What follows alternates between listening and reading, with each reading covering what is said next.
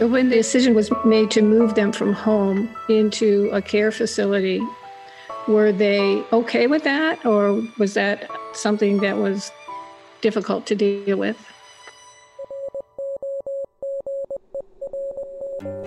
Hi, I'm Bobby. I'm a certified caregiving consultant and a certified caregiving educator. I also lead a caregiver support group in my local community. And I'm her husband, Mike, and I'm a certified caregiver advocate and a certified music therapist. And this is Roger That, a podcast dedicated to guiding you through the heavy haze of dementia. Here, we focus on the caregiver, offer our practical insights, and share some emotional support. And we might even share a laugh or two, because we all know laughter is the best medicine. And don't forget the wine, Mike. Speaking of best medicines, right? You got that right. You know, it's interesting because we talk about, actually, more specifically, you talk about how there may come a time where you have to make the decision to put your caree in a care facility, and how that's a very, very difficult decision. I like to call them care homes these days, but yes, some of us are able to keep the person that we are caring for at home. Some people don't, and there are a number of reasons for that. Sometimes it's just not safe. There are many reasons, family dynamics, why that's not the best thing to do. The important thing is we want to make sure people get the best possible care. And that brings us to today's guest, who is a registered physical therapist and is certified as a dementia care specialist through the International Association of Aging. She was a healthcare professional providing services to families as they were caring for aging parents. In 2003, she became the caregiver for both her mother-in-law and father-in-law. Please welcome to the show, Karen Johnson. Hi, Karen. Hello, Mike and Bobby. Thank you for having me today. We're really glad to have you here because your situation is different, and that's very common. We know people dealing with dementia have a lot of things in common, and then there's always a lot of differences. The fact that it was both your mother-in-law and father-in-law both, and from talking to you in the past, it was very clear that having them in a facility was the right choice for your family. It was a difficult decision, but when we started down this road a number of years ago, having been in the healthcare field myself for a number of years and seeing people in a variety of settings, I started talking to my husband about the potential options in the future, should one of them arise, and trying to look at what those might be and look like prior to having to be in crisis mode and make a quick decision. And so we spent several years just discussing our three options, which at the time were bringing mom and dad to live with us, or hiring caregivers to go into their home to assist them, or actually putting them into an assisted living facility. And so not knowing which opportunity would present itself, we just kind of had each of those scenarios on our radar. Now, it's interesting that it's difficult enough having or providing care for somebody with one form of dementia, but you actually had concurrent two different forms of dementia, correct? We did. We had my mother-in-law who presented with fairly typical Alzheimer's dementia, which she started at the age of 69, and was the subtle things that you see with people where you kind of look and question if what is happening is what you think is happening. But then when the grandchildren started asking why, grandma was asking questions over and over again, you kind of realize, okay, we've got a situation here. And so mom was about 2003, and about 10 years we managed the dementia with her and my father-in-law on the periphery until he in 2013 started presenting with vascular dementia. And when he mentioned to us that mom did not have dementia and she never had dementia, my husband and I knew that we were headed in a new direction. Now, you mentioned seeing indications that your mother-in-law had dementia of some sort, and then the grandchildren were seeing it. Could you mention some of those things that kind of put you on alert so our listeners might pick up on something like that? Sure. Kind of forgetting ordinary daily details, just appointments or having difficulty with the calendar. Fear had heightened. Mom was always somewhat cautious since I knew her. But those cautions and fears started to elevate a little beyond normal. She was afraid of being away from Dad. So those were kind of the main things that we were seeing. Her cooking started to change, which is another obvious factor that many people see. So those were things that we started noticing. But in the beginning, you're just kind of wondering if you're seeing what you really think you're seeing. Mm-hmm. Our daughter-in-law's mother had dementia. She has since passed away.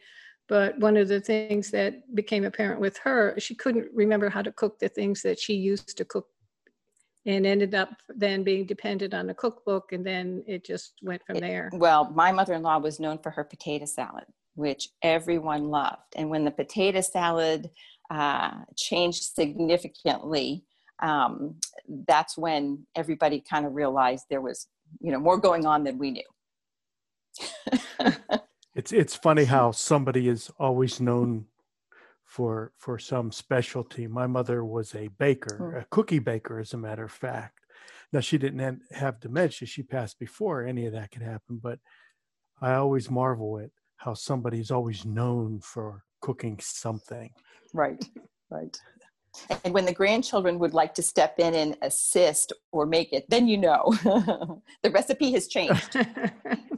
We've actually seen that with our granddaughter, with her grandmother stepping in and kind of taking care. And Bobby can explain a little more of that with Mallory. Well, Mallory was quite young when her grandmother started, but we happened to be up there visiting, and we noticed that she was cutting her grandmother's food for her. She was guiding her to the table. She became a little caregiver in itself. And it kind of led to another topic that we have talked about, is children and teens who become caregivers for family members who are in the home. Now, your father-in-law, did he have a stroke? What was the cause of his vascular dementia? Do you know?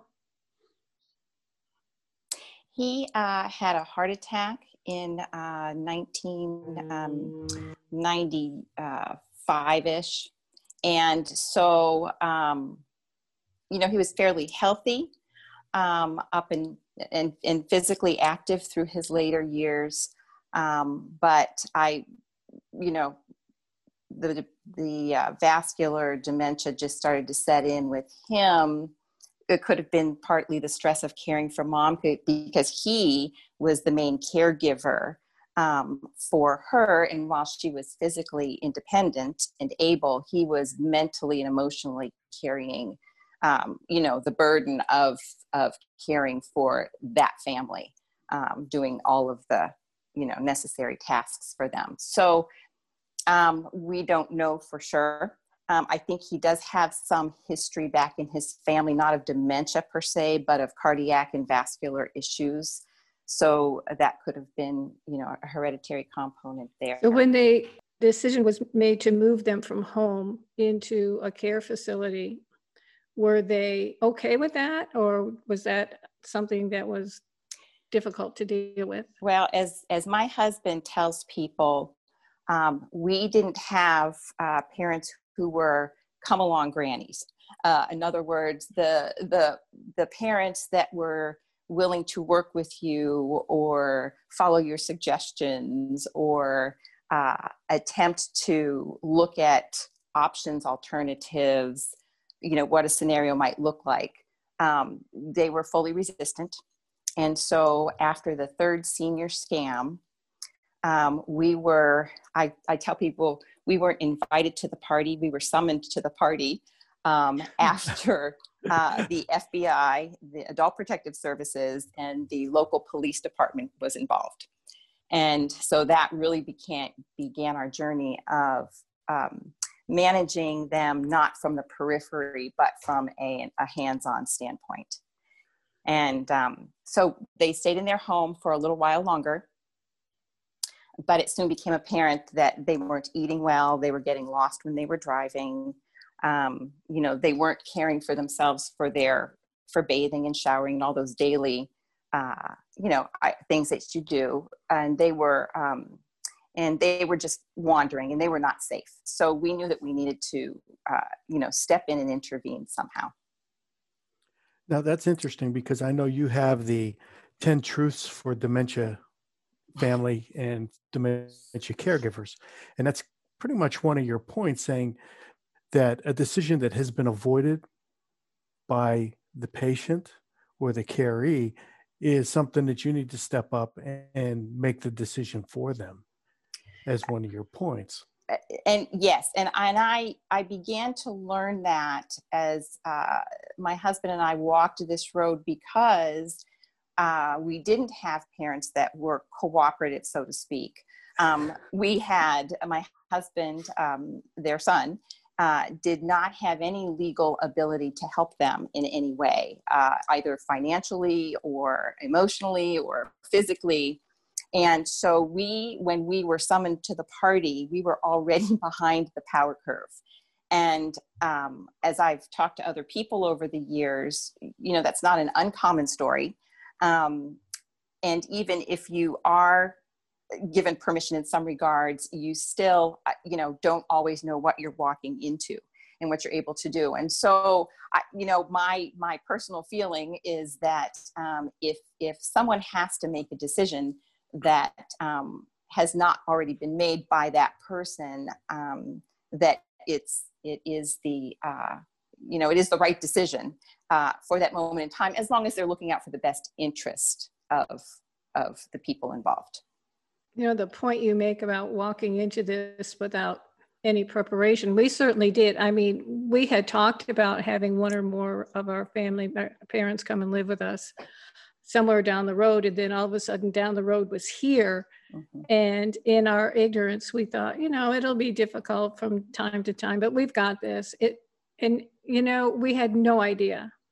And that's become so important to me, to reach out to people as early as possible, to teach them how to prepare to care, because eventually all of us are going to become a caregiver for someone.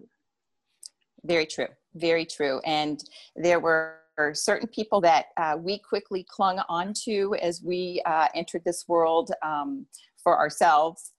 You were one of them, Bobby, in the caregiver dementia support group, which became a lifeline for me, as well as a couple in our church who both had dealt with spouses with dementia, and so had walked that road before us. And we literally clung to those people, just calling them and asking them questions, and asking them to for advice and just support along the way, because we felt like we were walking this blind. You're learning as you go, and you don't always know what that looks like. And honestly, our prayer was that we would just honor our parents in whatever decisions were made, because, again, they hadn't made those decisions. We had to make those decisions, and what were the best for them.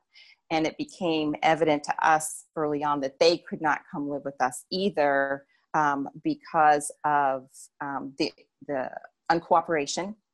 And mom's sundowners in the evening was fairly severe. And so, I just knew that my husband could not come home every evening to that difficulty. And they wouldn't allow us to take care of them. Right. Now, I recall you're saying that once they got there, that they seemed to improve somewhat.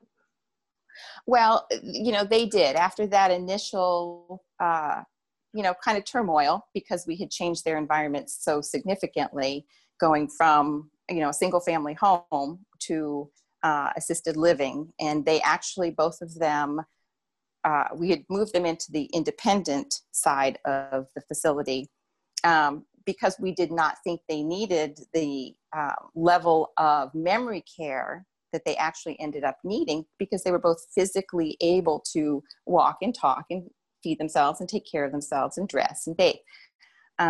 But the first weekend there, they ended up in the memory care because they tried to leave multiple times and were not cooperative. So they actually ended up needing more care than we knew.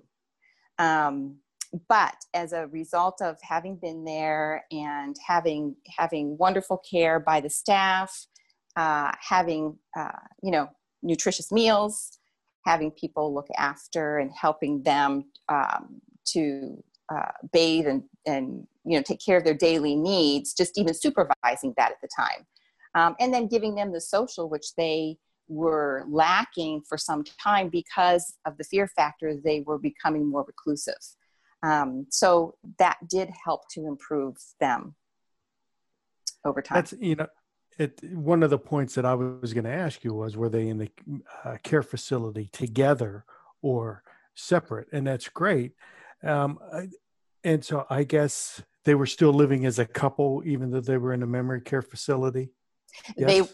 They were, yes. We made sure of that. We originally, the original room that we had for them, they were together in like a little apartment suite. And then once they were moved over to the memory care side of the facility, they were able to stay together in a room, which was very, very important to us because they had always been together. Sure, sure. And did you take items from their home so they had some familiar things around them? Well, we never got to that stage. We had planned to do that.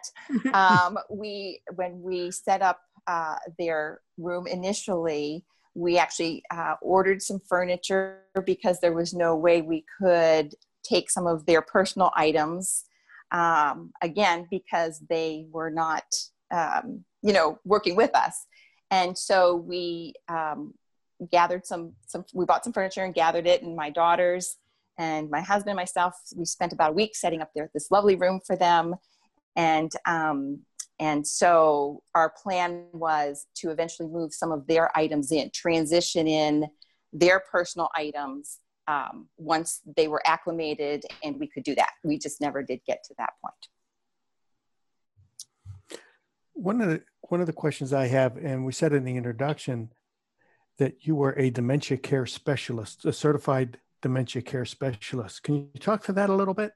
That is from a class geared for physical therapy that I had taken. Like I said, I've been a physical therapist for about 6 years, I suppose, and a large part of my career has been spent in home care. And so I've worked a lot with older people and have had experience with people with dementia for a number of years, offering myself often to the family as the heavy or the person that could be the bad guy. The bad guy. The bad cop. Yeah, exactly. And I'm from New Jersey, so I like that. But anyway, so I would play that role and found it completely different when I was living it as the caregiver. So I actually attended a class this past year where they offered that certification more from a physical therapy standpoint in terms of treatment aspects and perspectives. Well, I'm glad you mentioned that it's very different when it's a family member, because people that work in the memory care field often think when it strikes home, they've got this, they understand it. But the relationships are so different in those two scenarios that professionals, longtime professionals, all of a sudden are finding themselves at sea, very much like people who haven't done it before. And that was me. I was that professional. I thought, how hard can it be? I'm in your home for an hour and you can let me be the bad guy because I don't live here. So if it helps you to use me to your advantage, please do that. But then when you are the family member and you're living it 24/7, and you're living waiting for the next shoe to drop, and you don't know what that's going to be, it is completely different. Yes. Yes, it absolutely is. And it was something that struck me, and I hadn't expected it, when I spoke at the International Dementia and Dementia Care Conference in Toronto. I was probably one of only 2 presenters who wasn't a medical professional. And when I spoke about the effect of being a caregiver on the family members and the fact that caregivers often die before the person that they're caring about, these doctors sat up and started to take notice. And one of them said to me afterwards, now I get it when family members resist their family member being released from the hospital.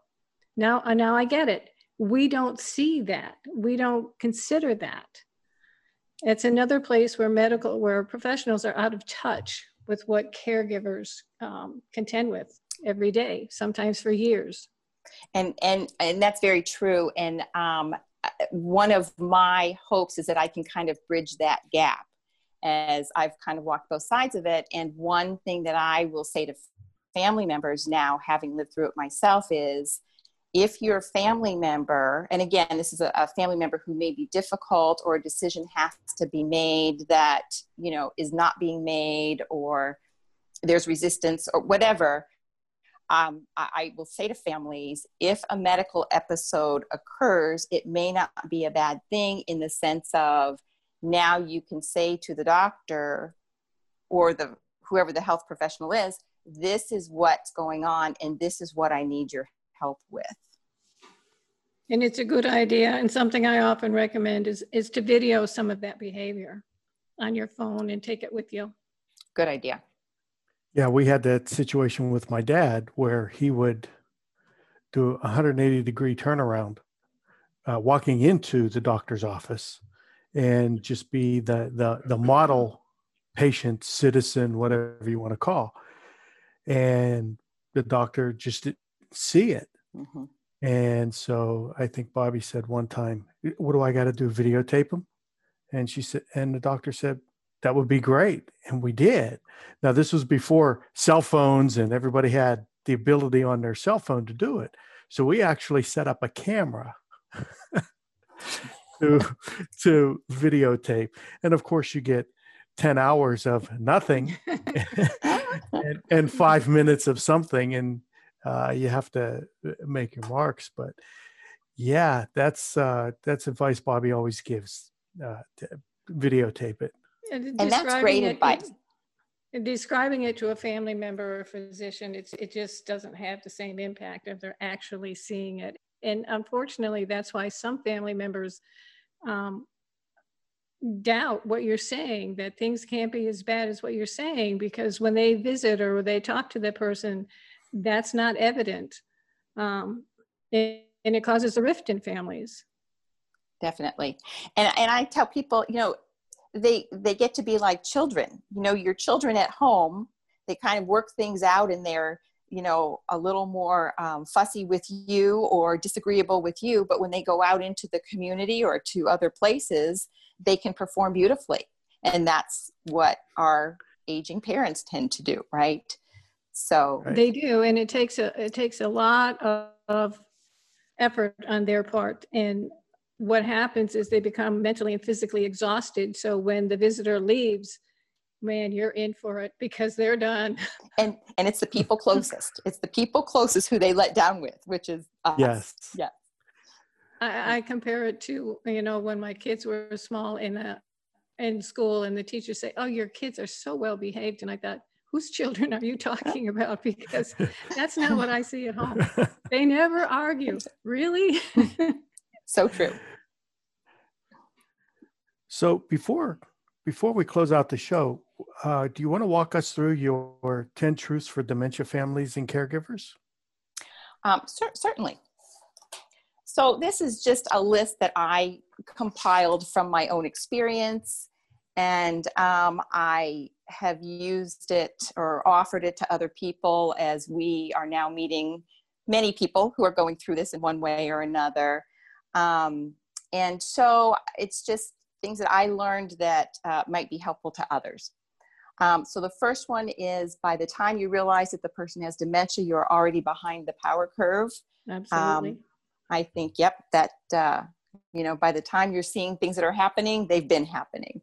The second one, which you've touched on, Mike, a necessary decision that has been avoided by the person then becomes a decision for someone else. And to go along with that, number 3, that the decision then that has to be made by those children or spouse or other person is not a wrong decision. If it's, again, made in the best interest of the person. And I say that because my husband is someone who, has wrestled with that, obviously, over the years, having never been given permission to assist his parents or step in to help them. And so, the guilt that goes along with that is very real for many people. Yes, it is. It is not, number 4, the responsibility to fix or solve the situation. We've each been given our own lives to live, and my life to live is enough for me. And I can help you with yours, but I can't live it for you. So you don't have to fix them. Number 5 is, it is your responsibility, though, as the person, called, to manage the situation. So in other words, to do our best to help mom and dad, to honor them, to care for them, to do that as best we can, given what we have.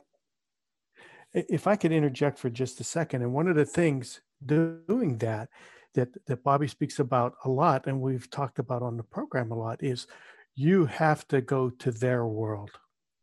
Absolutely. They can't come to you, to this world. They can't come to the here and now. You have to go to where they are. And that's how you would best manage the situation. Sorry, but I just wanted to reiterate that over and over again. That's a great point. And that also speaks to the fact that as you enter their world, you also have to be willing to educate yourself as to what does that world look like, because it's very different from what you might think it is, or what your expectations of it are, or what your hopes are that it would be. Because again, like you said, you have to go to them. They are not coming to you, and they're not going to get better to come back to you. And that's a huge realization. Number 6, you don't have to please any other family members. And Bobby touched on that. I tell people that every family, in my experience anyway, has the same cast of characters floating around. It's the person having difficulty. It's the person or persons that are going to be managing or assisting. And then the other family members or peripheral people who are deniers or avoiders or difficult to deal with and are not happy with you at the decisions that are being made. Or want to tell you the better way. But they don't really want to do it. Yeah. Correct. Right. Correct. And so, the circumstances from family to family are different, but the cast of characters is pretty much the same. So you don't have to please those family members. If you're the one who has stepped up to be the caregiver and, you are the responsible person, then your job is to fulfill your responsibility to your parent or your spouse. Right. It is not your, okay. And then to go along with that, number 7, it is not your responsibility to manage other family members. They can feel and do what they want, but you don't have to manage them along with managing your parents. And we did have that situation where, we had some extended family members who were very angry and upset with us and actually have cut us off, which is fine though, because, we are sad about that. We hope that they would change their minds. But our responsibility was to our parents first and foremost. Absolutely. Number 8 is a big one that so many people wrestle with. You do not have to fulfill the promise. I will never put my parent into a nursing home because they made me promise. Well, you don't know what that's going to look like. And I always tell people nursing homes are really not the nursing homes that our parents were thinking about.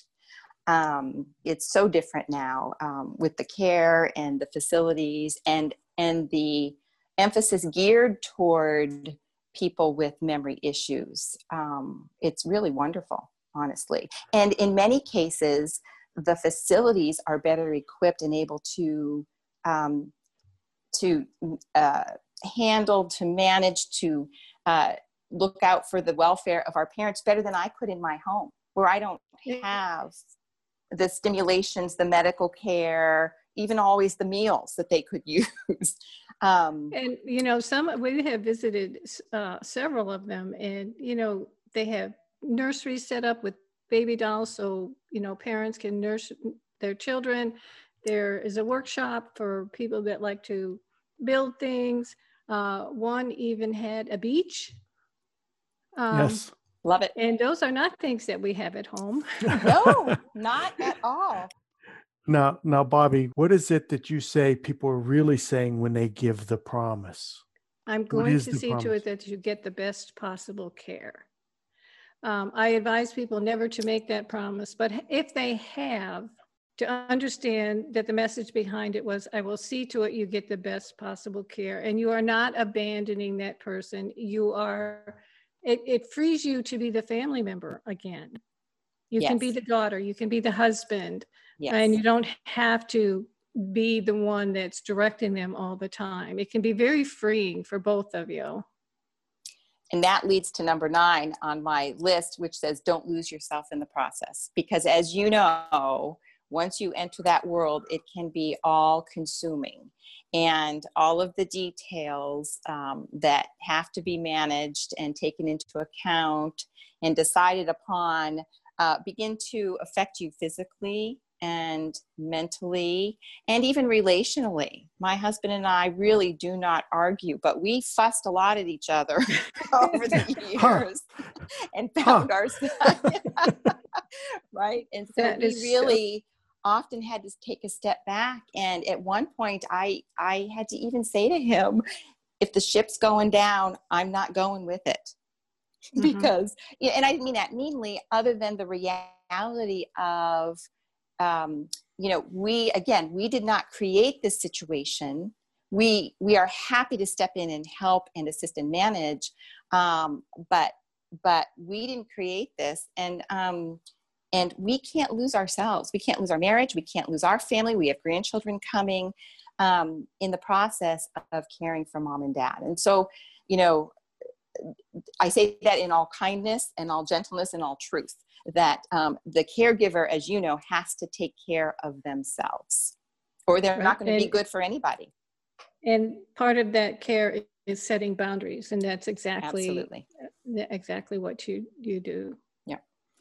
And then finally, number 10, the biggie in all caps on my page says, no guilt, exclamation, exclamation, exclamation. And I say that because I know so many children and even spouses who feel the guilt of having to make difficult decisions that, they had hoped they would never have to make. And so again, it's you didn't cause this situation, but you've been called to honor and care for and make the best decisions for your family member. And so do that without guilt.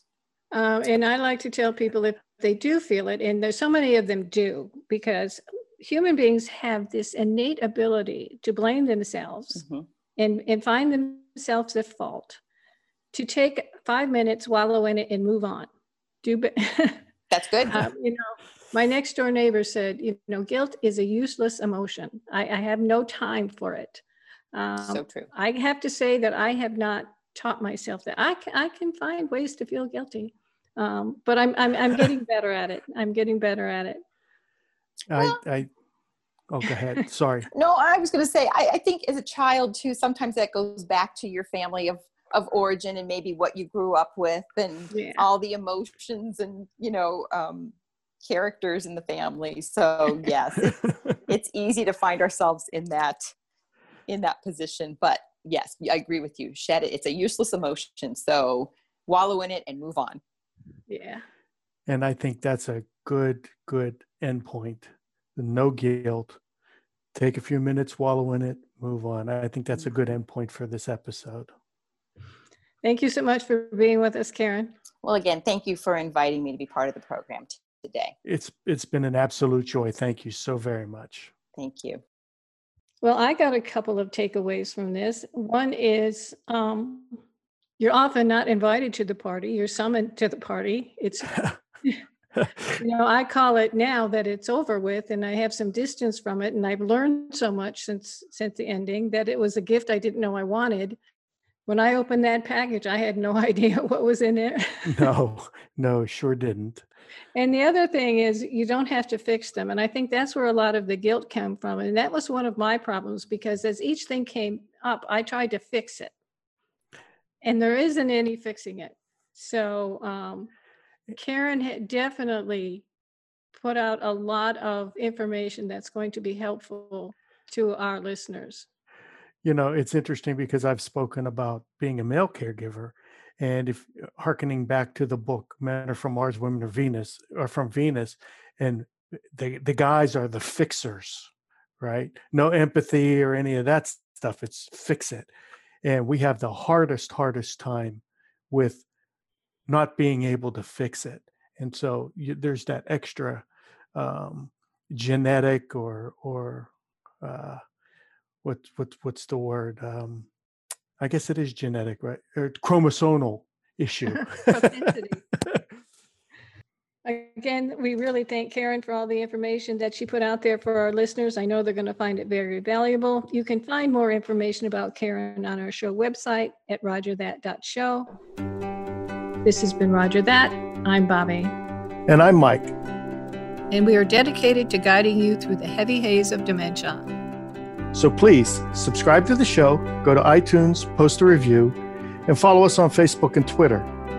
If you have a question or issue you'd like for us to address, please post on the Roger That Facebook page. To find out more about us, head over to rogerthat.show. That's Roger, RODGER, that.show. Missing Link is a proud partner of Hearing Charities of America, a nonprofit organization that supports those who are deaf or hard of hearing. You can find out more about HCA on our website or go to hearingcharities.org. Roger That is produced by Missing Link, a media podcast company dedicated to connecting people to intelligent, engaging, and informative content.